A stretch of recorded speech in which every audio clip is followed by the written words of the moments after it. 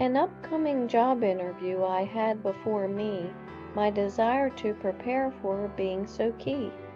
The drill at hand was usual for me: be on time, dress well, be positive, but what I sought was a method to help me feel free. I prayed to God seeking help that I might find, and suddenly his words in Isaiah came to mind. Fear not, for I am with you, be not dismayed, were the words of our Lord. The words gave my heart strength as they became my battle sword.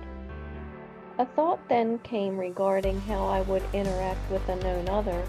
I conducted some research on the interviewer and found his interest to be the same as my own brother. I quizzed my brother to learn more about this interest, to gain an understanding so that I could speak of it using terms of the simplest.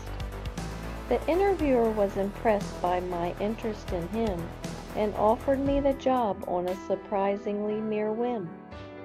So as I left the interview, I realized in my mind, God had just shown me that knowing as much about the person as the job is how to make the position mine.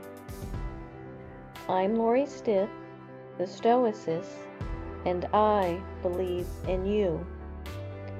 If you like what you mentally now see, join my website to learn and think like me at stoicmatchmaker.com.